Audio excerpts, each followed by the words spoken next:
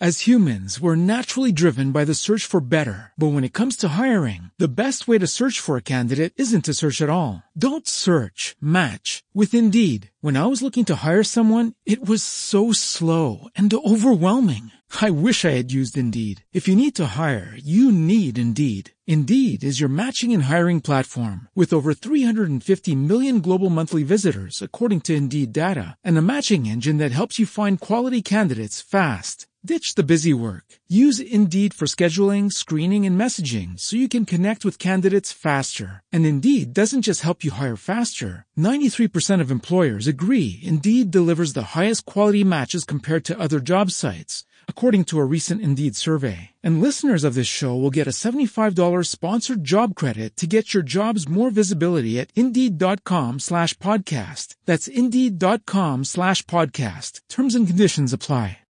This is ContactTalkRadio.com. Consciousness in action. And you are taking action into your consciousness by tuning into Contact Talk Radio. And on TuneIn.com, Hing.fm, and UpSnap Mobile. Contact Talk Radio.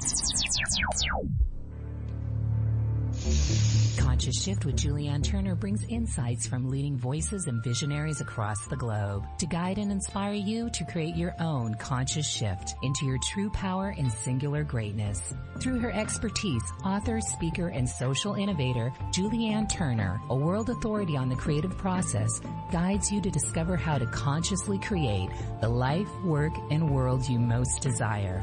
And now here's your Conscious Shift host, Julianne Turner. Welcome, everyone. This is Julianne Turner. We are so very glad that you're joining us today for Conscious Shift. We have some real treats ahead of you and can't wait to share those. But first, I want to make sure that you know about a treat that is yours just for being a listener of Conscious Shift, and that is my Conscious Shift Genius Guide gift that I created just for you. And you can receive that a couple of ways. One is just by going to ConsciousShiftShow.com. ConsciousShiftShow.com, and you can pick up the Conscious Shift Genius Guide and audio. It's based on my amazing conversation with Seth Godin, one of the main visionaries of our time, filled with lots of nuggets of gold and clear action steps to shift you into your genius, sharing your gifts, and reaping the prosperity that is yours when you do. The second way that you can receive this, if you're more on the mobile end of things or would prefer to text, is simply to do that. Simply text the word SHIFT, SHIFT, and the number 1 with no spaces, SHIFT 1, and just text that to 44222. Shift 1, texted to 44222 will get you that Conscious Shift Genius Guide and audio. It'll be very easy and you will love it. And we have some really, I think, powerful and profound insights to share with you today. You know, on Conscious Shift and in my work, we often share with you that the truth that we are already creating our lives, our work, and our world through the choices that we make and through the creations that we share. And also the truth that the only question about that is whether we're doing so consciously or unconsciously. Are we creating our lives, work, and world consciously or unconsciously? Well, that's a key question for us today. This is a time that our guest today, Neale Donald Walsch, is telling us a message coming through him from God to nudge us, to call us to awaken the species to our ability to choose, to make this conscious shift, and why it is so urgent that we all recognize that our species is at a choice point. It is such a joy to welcome you, Neale, to Conscious Shift again. Well, thank you, Julian. It's lovely to be here, and I appreciate the invitation very, very much. Thank you. Absolutely. And Conscious Shifters, we all are familiar with Neil's beautiful work that he's allowed to flow through him. His Conversations with God book series, originally a 3-book series, and Neil, it's actually grown to so many complementary books and such a beautiful body of work. But this book, Awaken the Species, was a bit of a surprise, wasn't it, that it came along as book 4? Tell us a bit about that. Well, it was absolutely unexpected. You're exactly right, Julian. I woke up on the 2nd of August last at 4:13 in the morning or so. Out of the clear blue, my eyes were suddenly wide open, and I had that same familiar feeling, although I hadn't had it for about 18 years, but it still was that same feeling. You don't forget it once you've experienced it, and that was a feeling that something really important, something really, I want to say almost monumental, wanted to come through. Not just an ordinary conversation with God that all of us are having all the time, but a book-length message, if you please. And so I threw back the covers, and I raced downstairs to my computer, and I thought, okay, well, here we are. At 4:23 a.m., what's happening? And I began allowing myself to receive this information. 4.5 weeks, actually 3.5 weeks later, really, not quite 4 weeks later, I had finished a full-length book, which we chose to call Conversations with God, Book 4, Awaken the Species. And it has a very important message, an extremely interesting invitation, and a fascinating tidbit of data about the universe and how it all works. And Neil, I love so many of the stories that came along with this latest, what we can call a revelation, right? As well as all the insights in your conversation with God. It was interesting to find out what the 4:23 a.m., the significance of that. I think our listeners would love to hear that as well. Well, the backstory is that all of my conversations have started, that is, the impulse was felt by me at or very near 4:23, 4:25, 4:21 in the morning. And I thought after a while, I wonder why it always turns out to be just about that same time every time I have the experience. But I didn't really investigate it. I just wondered about it. Then I had to occasion to get my birth certificate. I was doing some international traveling, and I had to have my birth certificate to get a passport and so forth. And when the certificate arrived from the hospital, or I should say from the courthouse, back up there in Milwaukee, Wisconsin, I opened it up, and I thought, oh, there's my birth cert. Oh, my goodness. Look at this.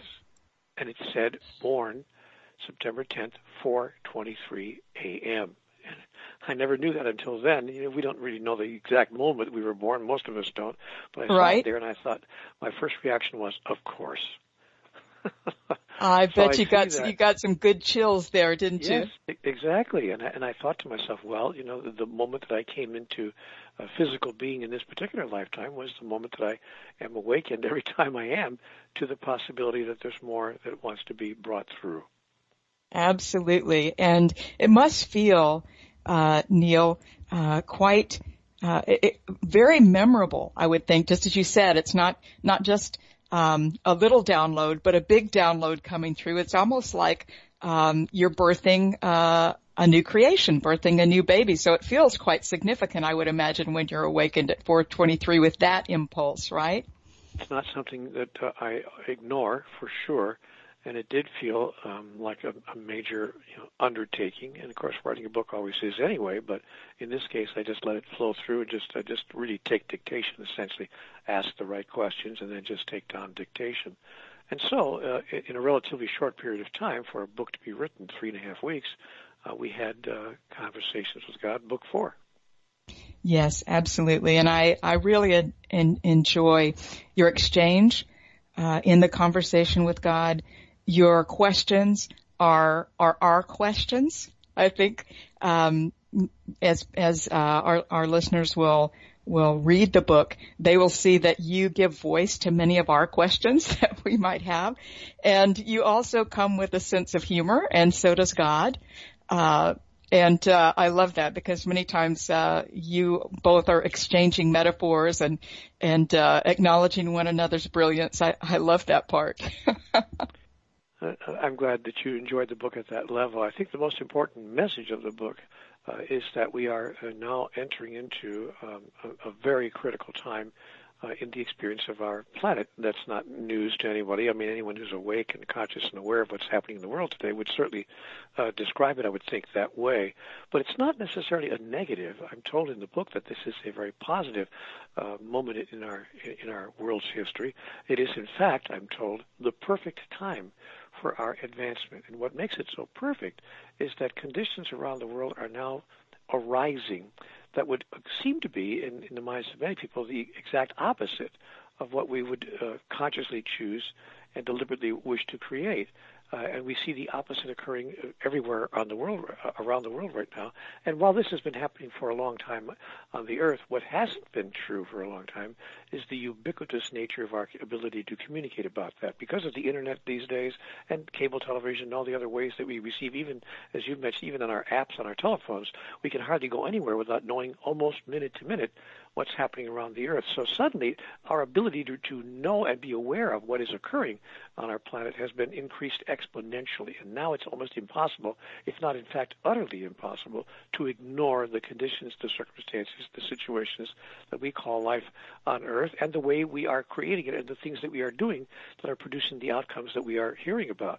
So because that's true, we are now in a unique position, probably more unique than at any other time in our history as a civilization, in a unique position to begin to make choices, to begin to make decisions, to begin to respond in direct and immediate ways to what in fact is occurring around the world. That makes this the perfect time for our advancement, and we're seeing that in real time, even in these days and moments of our lives. And so the book is very encouraging in that way. It says, I know there's a lot of fear out there, there's a lot of concern, there's a lot of apprehension at the very least about, gosh, what's happening here, what's going on, and why do we seem to be undoing so many of the things that we thought we were doing when we were progressing or imagined ourselves to be progressing as a species? Why are we falling backward, and is this what we really want? But the positive side of that is it puts us into the place of power. The place of knowing is the place of power, and it allows us then to play, each of us, our individual roles in creating critical mass such that we can shift and alter the ultimate outcome. Absolutely. Yeah, beautifully expressed, Neil. And we are at a choice point, and I thought that point that you just made was really beautifully highlighted in the book, and that is that all of this is happening, this awareness, this knowing of the conditions, nightmarish conditions, as you describe in the book, are becoming evident to us so that no one can stay asleep, really.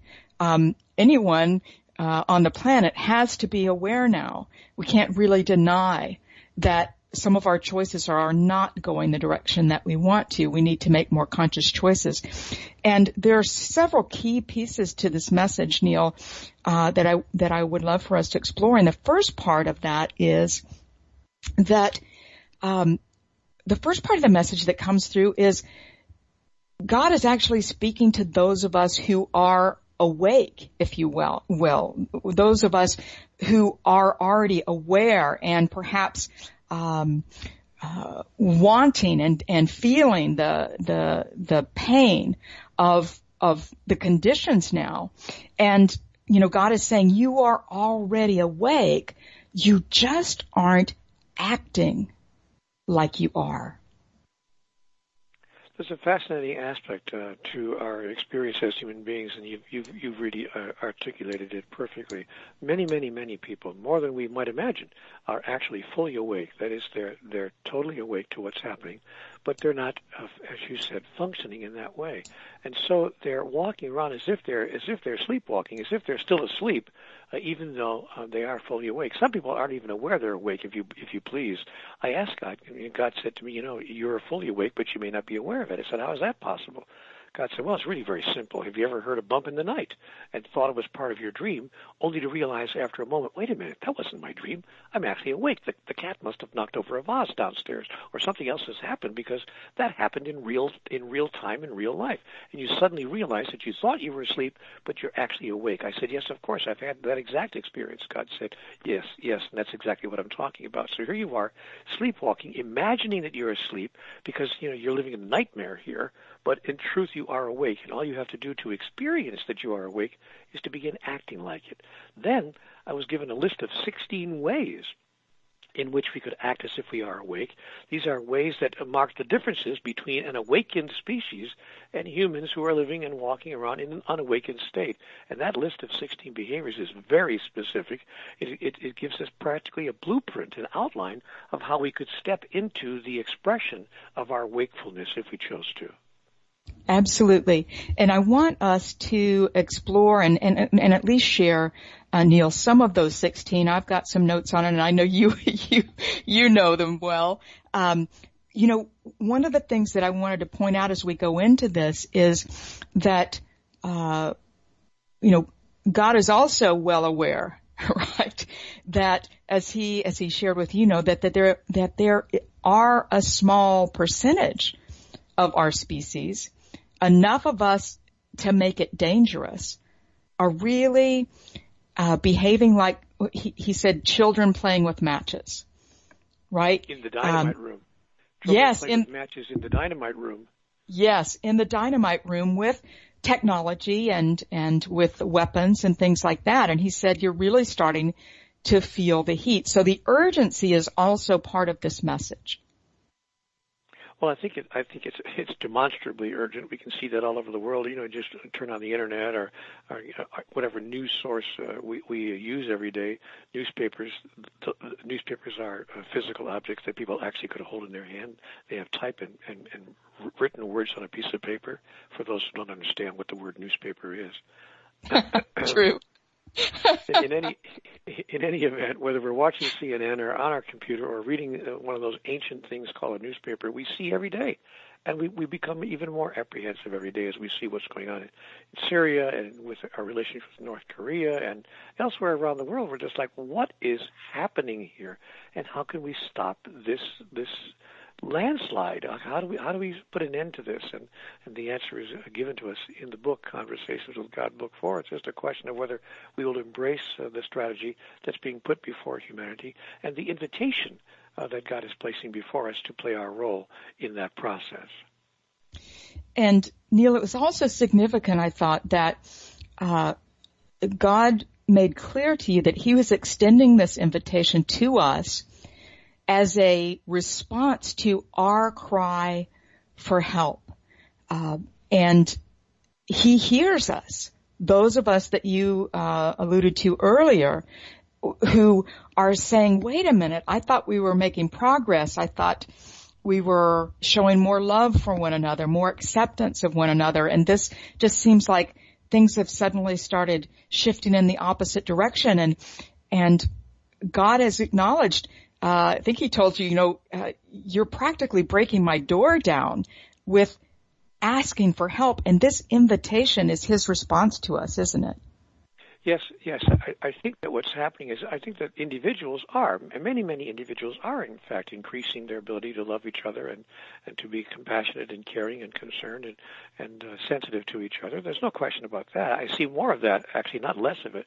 But what's happening institutionally around the world, and that's what's driving our experience, by the way, globally, is moving in the opposite direction. To give you an example, none of our systems that we've put into place to make life better for us on the earth are actually functioning the way we intended for them to function. Our political systems are not producing greater peace and prosperity and harmony between people of different states and nations, but in fact producing exactly the opposite. Our economic systems are not producing a greater level of abundance or even opportunity for greater abundance for the largest number of the world's people, but in fact producing exactly the opposite. opposite. Our ecological systems are not producing what we hoped they would produce, a sustainable way to live life on this planet, but producing exactly the opposite. And so on down the line, our social systems as well, and saddest of all, our spiritual systems, which we put into place to hopefully bring us closer to God and closer to each other, have produced exactly the opposite. All of the rules we put into place by which we imagine ourselves to be able to live our lives better have produced exactly the opposite outcome. So we see our systems are failing right and left wherever we turn. But that doesn't mean that we are at the end of the line. It doesn't mean that there's no way to turn that all around. But we are at a critical choice point now, and we need to acknowledge that. We need to say, you know what? There's something clearly something here we don't fully understand. The understanding of which would change everything. Absolutely. And so let's just turn to that, Neil, in terms of God really revealed to you in these 16 principles the qualities, the attributes, the beliefs, if you will, as you said, that highly evolved beings embrace and embody. And really, God kind of surprised you a bit, I think, when he started talking about highly evolved beings as well. This was a big part of the message. So, would you like to share a little bit about that revelation for us now? I'd be happy to. I was told in Book 3, actually, that there were highly evolved beings in the universe. That is entities who live off of this planet. It can't be too controversial in this day and age. It's not very it's incontrovertible, understanding how large the universe is. Physicists, by the way, have told us about 6 or 8 years ago that it turns out that our universe is much larger than we thought it was. In fact, our universe, it turns out, is one universe in a universe of universes. That is, we are like a snowball on a snowbank, it turns out. So there's no doubt that with the cosmos being that unfathomably huge, obviously intelligent life exists somewhere else in the cosmos, and probably in many, many, many other places.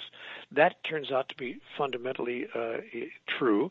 Physicists are now telling us that the probability of that not being true is 1 in a gazillion. So we're right. pretty much adapted to the fact that highly evolved beings exist in the universe, as opposed to people on the Earth who are, not really evolved at a very high level, whereas we're a very young species. We've only been here a very short period of time relative to the age of the cosmos.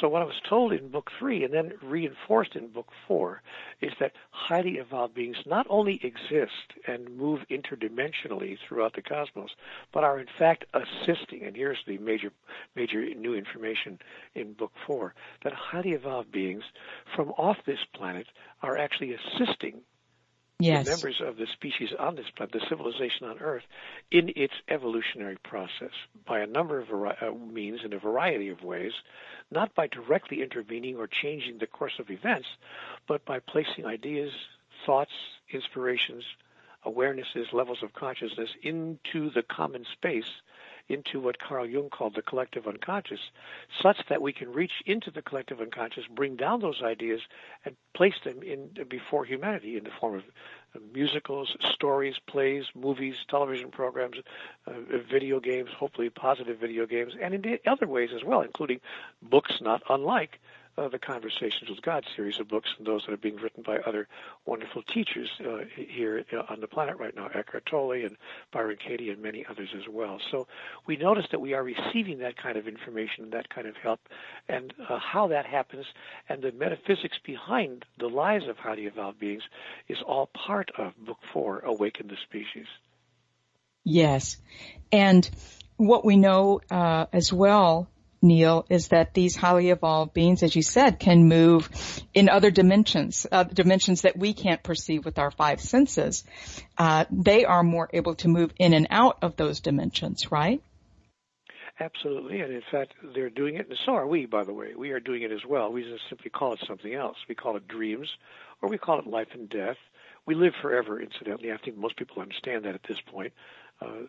our entities, who we are, is eternal, spiritual entity, and we live forever and ever, and even forevermore. But we move into and out of various lifetimes. We call our exit from this particular physicalization our death. We call our re-entry birth, but you could call it as well movement interdimensionally from the physical to the non-physical, back and forth. We do this routinely. We simply don't understand exactly what's happening, whereas highly evolved beings understand perfectly well exactly what's happening. They understand it so well that they do it at will. By the way, so do we. We also do it at will. We're just imagining that we're not doing it at will. No one dies, for instance, at a time or in a way that is not of their choosing. Yes, really, really key revelations there and confirmations for many. And the other, I think, contrast that was really profound, Neil, was, the reinforcing that survival is not our basic instinct as humans. No, it certainly is. It certainly is. Right? No. What? And you shared what is, and I thought it was quite beautiful. Go ahead. The expression of divinity is the fundamental instinct. People think, and for years we were told that survival is the basic instinct, but in fact that's not true, and I can prove it to you. If the average person, were walking down the street and they saw a building on fire and suddenly heard a baby crying from the second story of that building, the 99 people out of 100 would run into that building instantly. They wouldn't even think about it. They would follow their instinct, their basic fundamental instinct, which is the expression of divinity. They would not stand outside the building and start weighing the options. Let's see, should I go in? Should I save the baby? I don't know. Maybe this is not a good idea. Most people would not do that. Maybe one person out of 1,000 might, but most people would just rush in there and save the baby because they have faced what I call the burning building moment.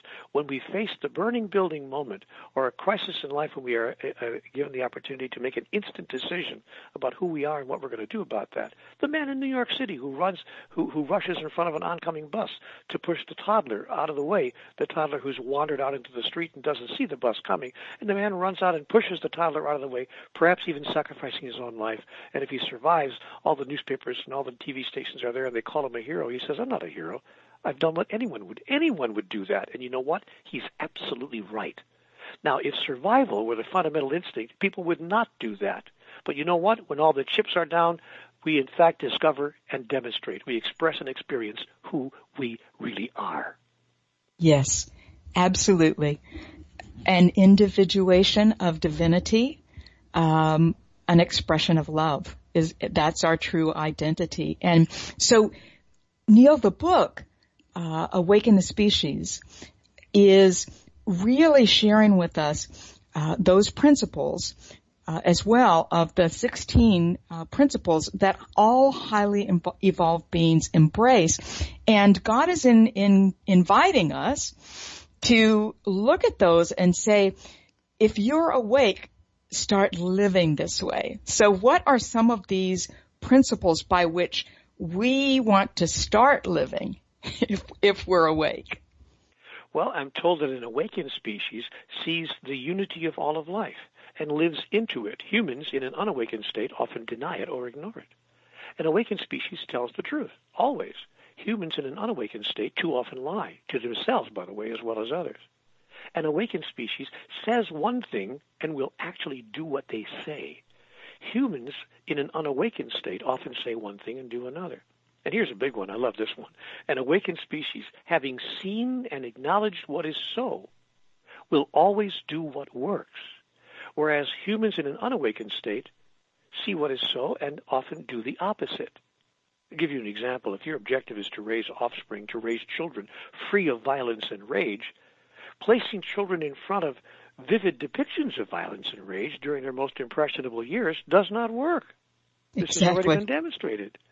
But we still do it. We drag our kids off to the worst kinds of movies you could imagine, or let them sit and watch television, or a video game, or we even buy them toys and they go out in the backyard and play with machine guns, plastic machine guns that sound for every bit like the real thing. And then when they're 8, 9, 10, or 12 and they push their little brother out the window of a second-story building, we say, where could they have gotten such an idea? I don't understand how they could be so violent. Exactly. And another example, if it's our objective to live a life of peace, joy, and love, violence does not work. This has already been demonstrated. Yet we continue to try to use violence as a means to end violence, use anger as a means of ending anger, use resentment as a means of stopping resentment. We don't understand that you can't use the same energy which created the problem to solve the problem. Einstein told us that, but we don't believe him.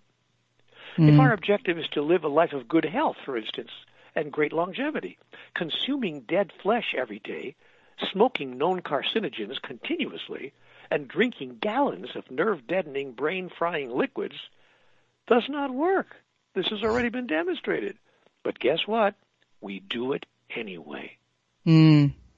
And if our objective is to discover and cultivate a relationship with a loving, caring deity so that religion can make a difference in the affairs of humans, then teaching of a God of righteousness, punishment, and terrible retribution does not work.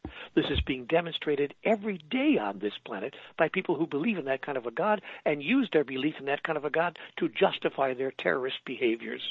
Not just physical, but verbal terrorism as well, saying to people, you're going to hell. You're going to hell because you're gay, or because you're not believing in the right way, or because you haven't accepted. You know, my dear, we see what's not working and we do it anyway. The difference between highly evolved beings is that highly evolved beings see what works and they do what works. It's really, really simple.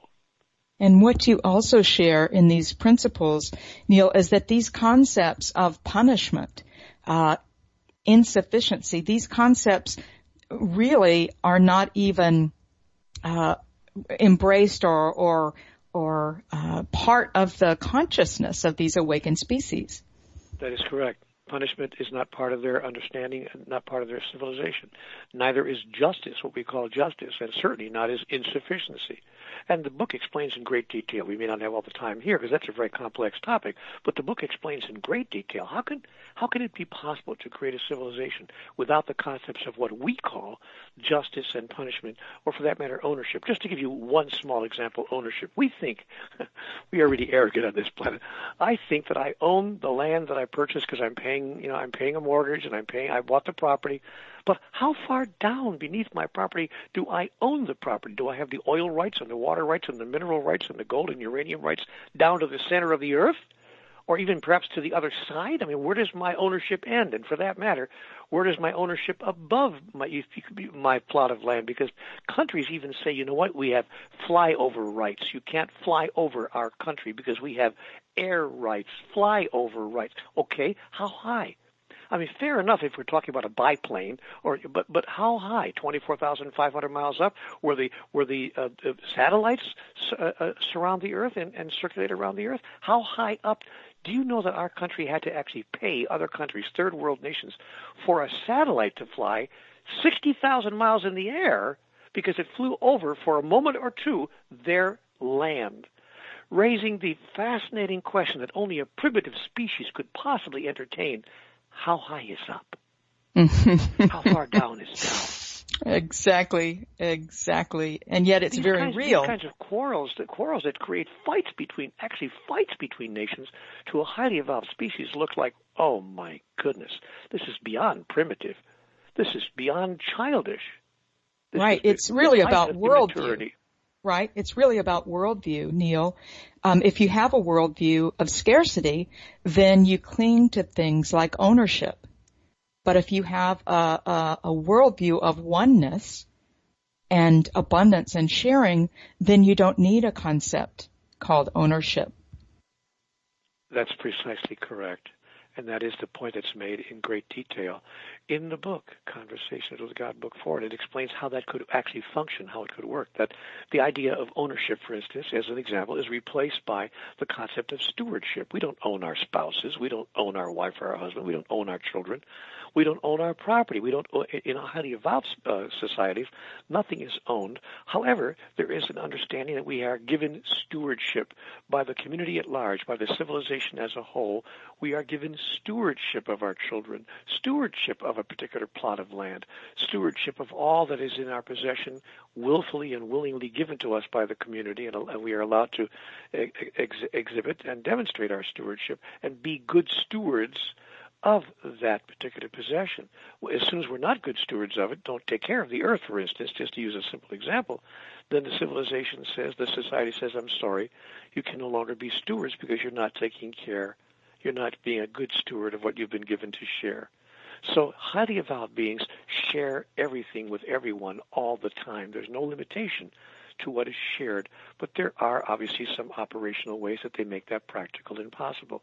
Many of these advanced ideas, which we think are way out of line and are impractical in terms of daily human life, are impractical right now given our relative immaturity as a species. But Conversations with God, Book 4, Awaken the Species, describes in great detail how these ideas could be made practical right here on the earth tomorrow if we simply chose to embrace them. And if we did, everything would change. Absolutely. And I want to come back to that, Neil. We're going to take a very short break, and we're going to be right back with Neale Donald Walsch, and we're going to be talking about a bit more about Awaken the Species, Conversations with God, Book 4. You're listening to Conscious Shift. This is Julianne Turner. We'll see you back in a moment.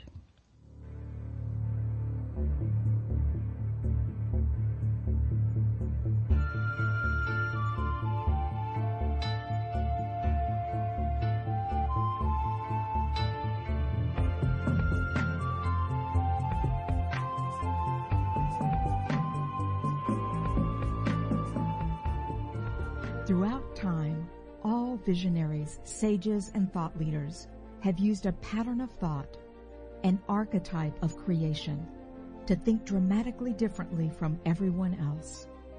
In fact, these visionaries begin with an entirely different worldview that enables them to see beyond what is to what can be. The good news is that we can adopt the same worldview, literally a different thinking system that all world changers throughout time have used, a profound and practical and profoundly different sequence of thought for the 21st century. This universal thinking system was discovered and is now revealed in a revolutionary book called Genesis of Genius.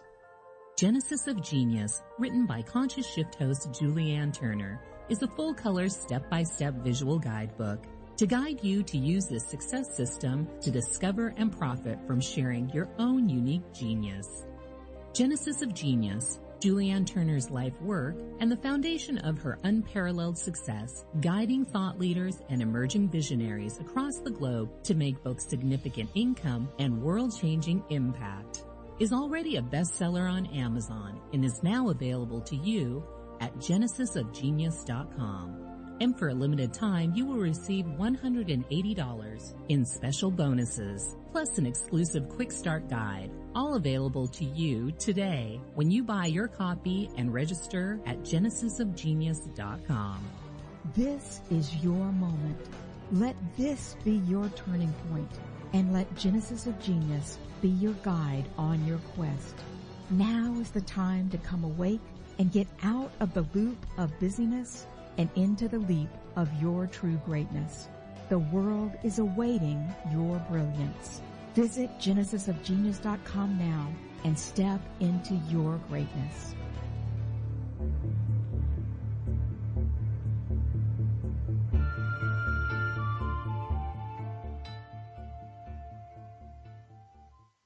Welcome back, everyone. This is Julianne Turner. You are listening to Conscious Shift, and we have the pleasure and honor of talking with Neale Donald Walsch today about his latest book, Conversations with God, Book 4, which is called Awaken the Species. And just before the break, Neale, you were sharing a little bit about how, while it may seem from circumstances like things are in chaos, God also really shared in this message to you, that's communicated through the book, that we can make a choice. We are at a choice point, which means that we have the power to change our choices, don't we? And not only can we make a choice, we are making a choice every day of our lives with everything we think, say, and do. That's it. That's it. And so there's a passage in the book Awaken the Species about that one decision. I want to just share that brief passage, and then we can talk about that a little bit more. Yeah, would that be okay? God, absolutely, because it's been made very clear to me, and I'm so happy that it arose as part of the conversation in the book, that really human beings are, in fact, just one decision away from making the change that could shift everything on the planet. Absolutely. In fact, the message that comes through is exactly these words. Humanity is, in fact, one decision away from changing its future for the better forever through the process of each person evolving to the next level by embracing and demonstrating who they really are. And by not rejecting that, by not refusing that, by not declining that, by not saying I'm not that or I can't be that, but by fully embracing and joyously expressing the fundamental truth of our actual identity. That we are, in fact, singularizations of the singularity. We are, in fact, individuations of divinity. We are, in fact, God's in human form, because there's nothing else. It's not like God's up there and we're down here. There's no separation. There's only one thing in existence in the universe. And we are, of course, all part of that one thing. When we begin to realize that, and when we actively choose to declare and to express and to experience that, then the world changes, and it can change virtually overnight when we reach critical mass in the number of people who make that one decision. Exactly. And it's a decision, and it can be a belief, a worldview, if you will, that we begin to see ourselves as a part of a oneness, not separate from God, but as an expression, an individuated expressions of God.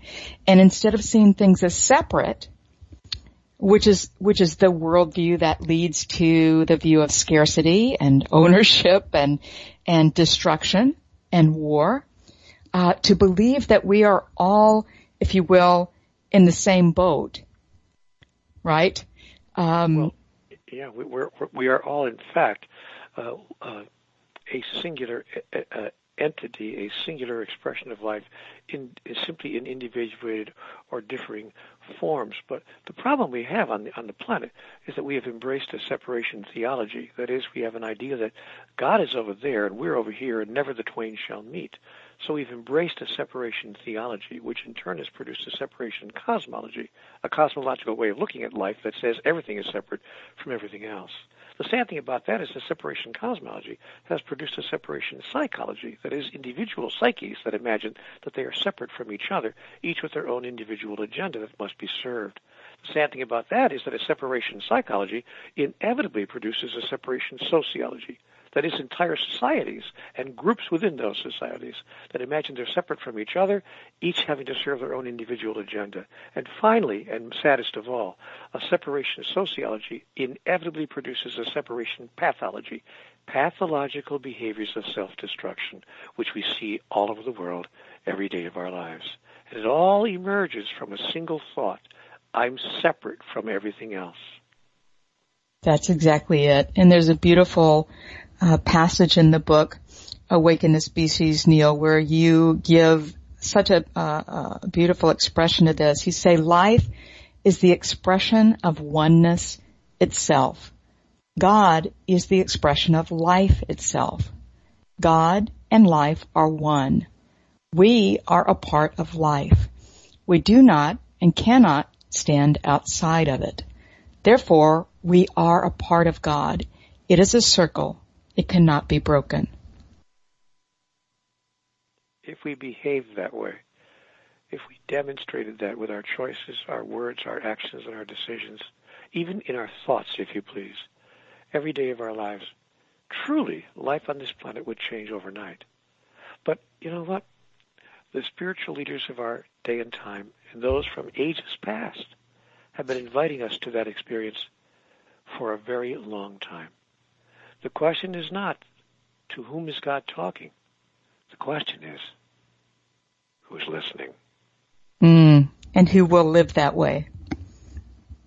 And that's the invitation that's offered us in Conversations with God, Book 4, Awaken the Species. We are invited to self-select, actually to select ourselves, to choose ourselves, to be among those who will be an exemplar, a model, if you please, by embracing the highest notion we ever held within ourselves of who and what we are and what it means to be expressions of the divine.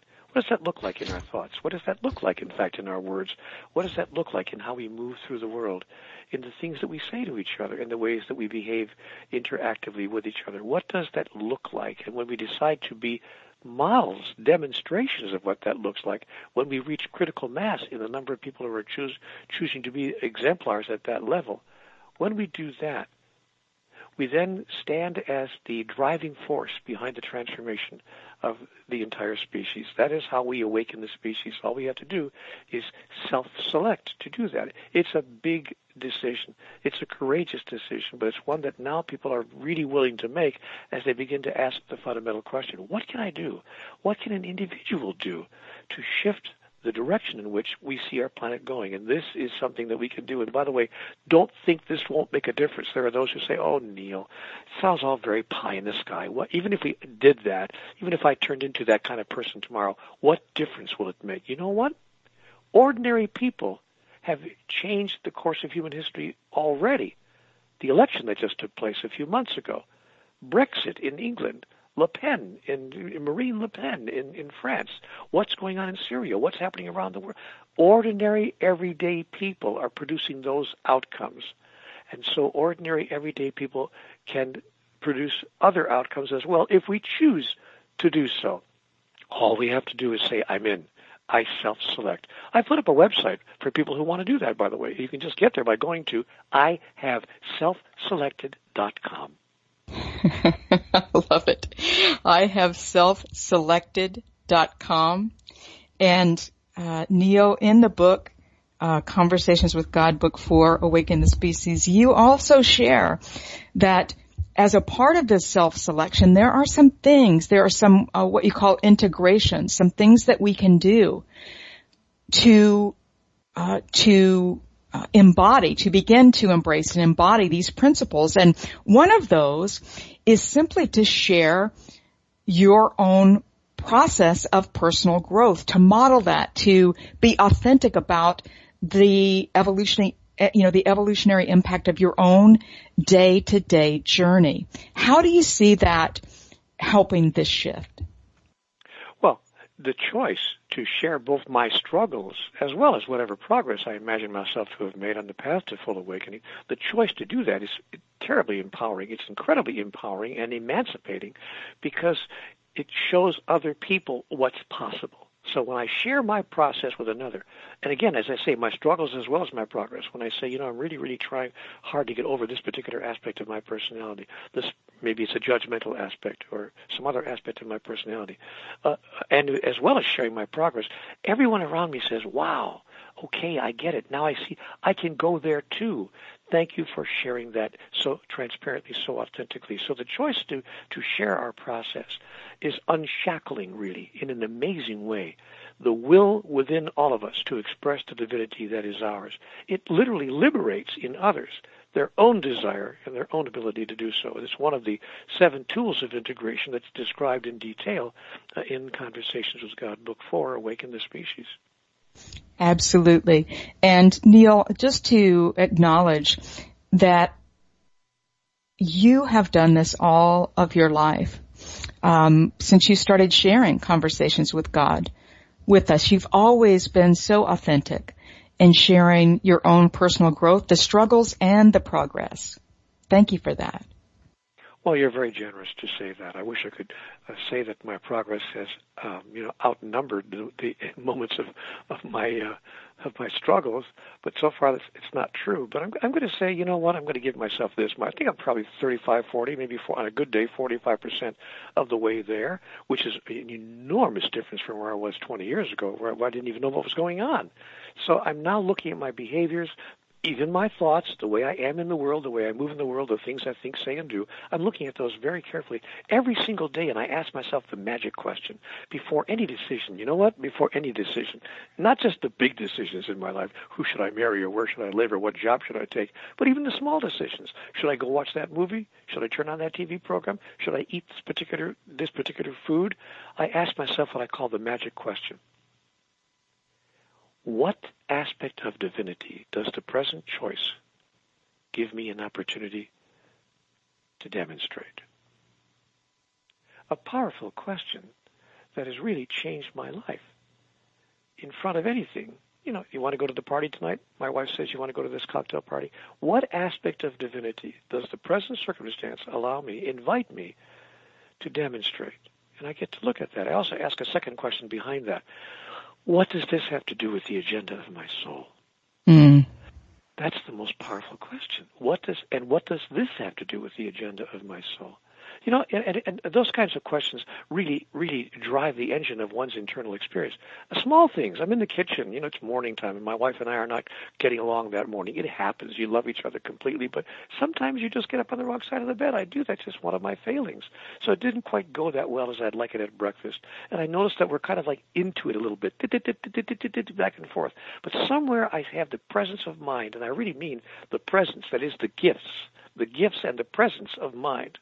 To say to myself, wait a minute, what does this have to do with the agenda of my soul? That's and profound. It recontextualizes the entire moment. And I get to just stop, get up from around the kitchen counter, walk over to her at the kitchen sink, just grab her by the shoulders, turn her around gently and say, sweetheart, that's not my best stuff. I'm sorry. That's not my best stuff. I apologize. And let's love each other again. Yes. And it changes the whole morning. But it does more than just change the morning. It changes you. You do that 3 or 4 times in a week, and it changes you as a person. And you suddenly don't even go into those behaviors anymore. That's what we're talking about when we speak about awakening the species. That's I it. have self-selected to be one of those people who chooses, at the level of I'm capable, to demonstrate those behaviors. I have selfselected.com, Neil. There are some resources there. Would you like to share just a bit about that? And then I also want you to be able to share where people can find the book and find any other, find you and find any other activities you have to share with us.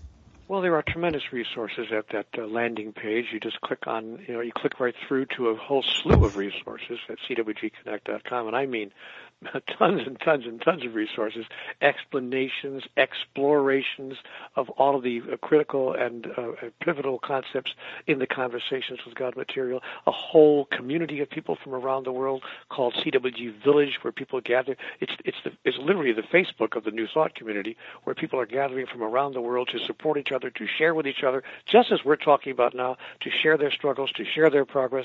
There's a whole slew of resources there, and if people are really serious about saying to themselves, wait a minute, I'm in, I can do this, then they'll find the resources that will help them to do that, including, by the way, a place where they can go to get help 24 hours a day from a team of spiritual helpers who are on the line 24 hours a day, online, not on the telephone. I don't want to make people confused, but online, that they can respond to anyone who has any question, concern, or problem having to do with spiritual realities and real-life problems in their life. So if people want support and don't want to feel alone anymore in what they're trying to do is they change their own lives, all they have to do is go to ihaveselfselected.com.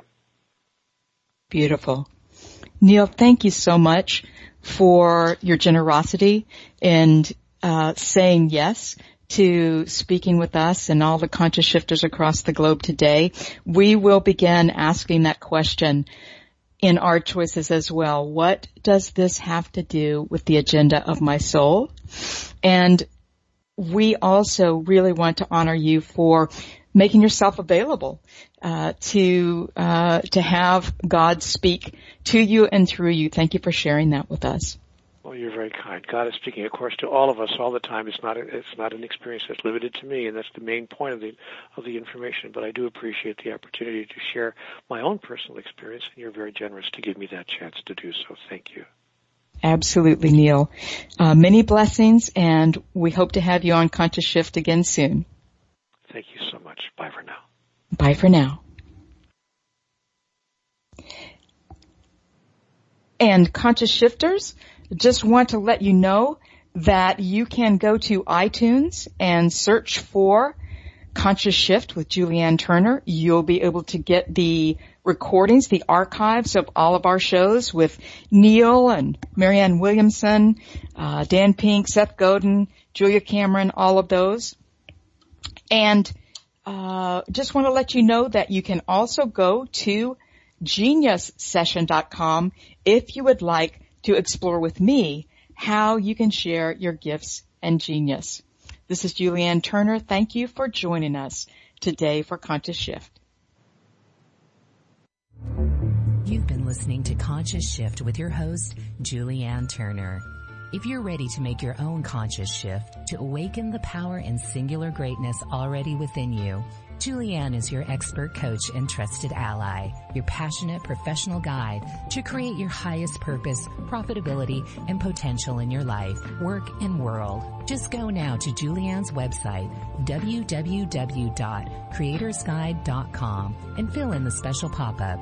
You'll instantly receive free access to invaluable resources and bonuses that will guide you forward. That's www.creatorsguide.com. Just go there now and fill in the special pop-up. Now is the time to shift into your greatness. With the Lucky Land Slots, you can get lucky just about anywhere. This is your captain speaking. We've got clear runway and the weather's fine, but we're just going to circle up here a while and get lucky. No, nothing like that. It's just these cash prizes add up quick. So I suggest you sit back, keep your tray table upright, and start getting lucky.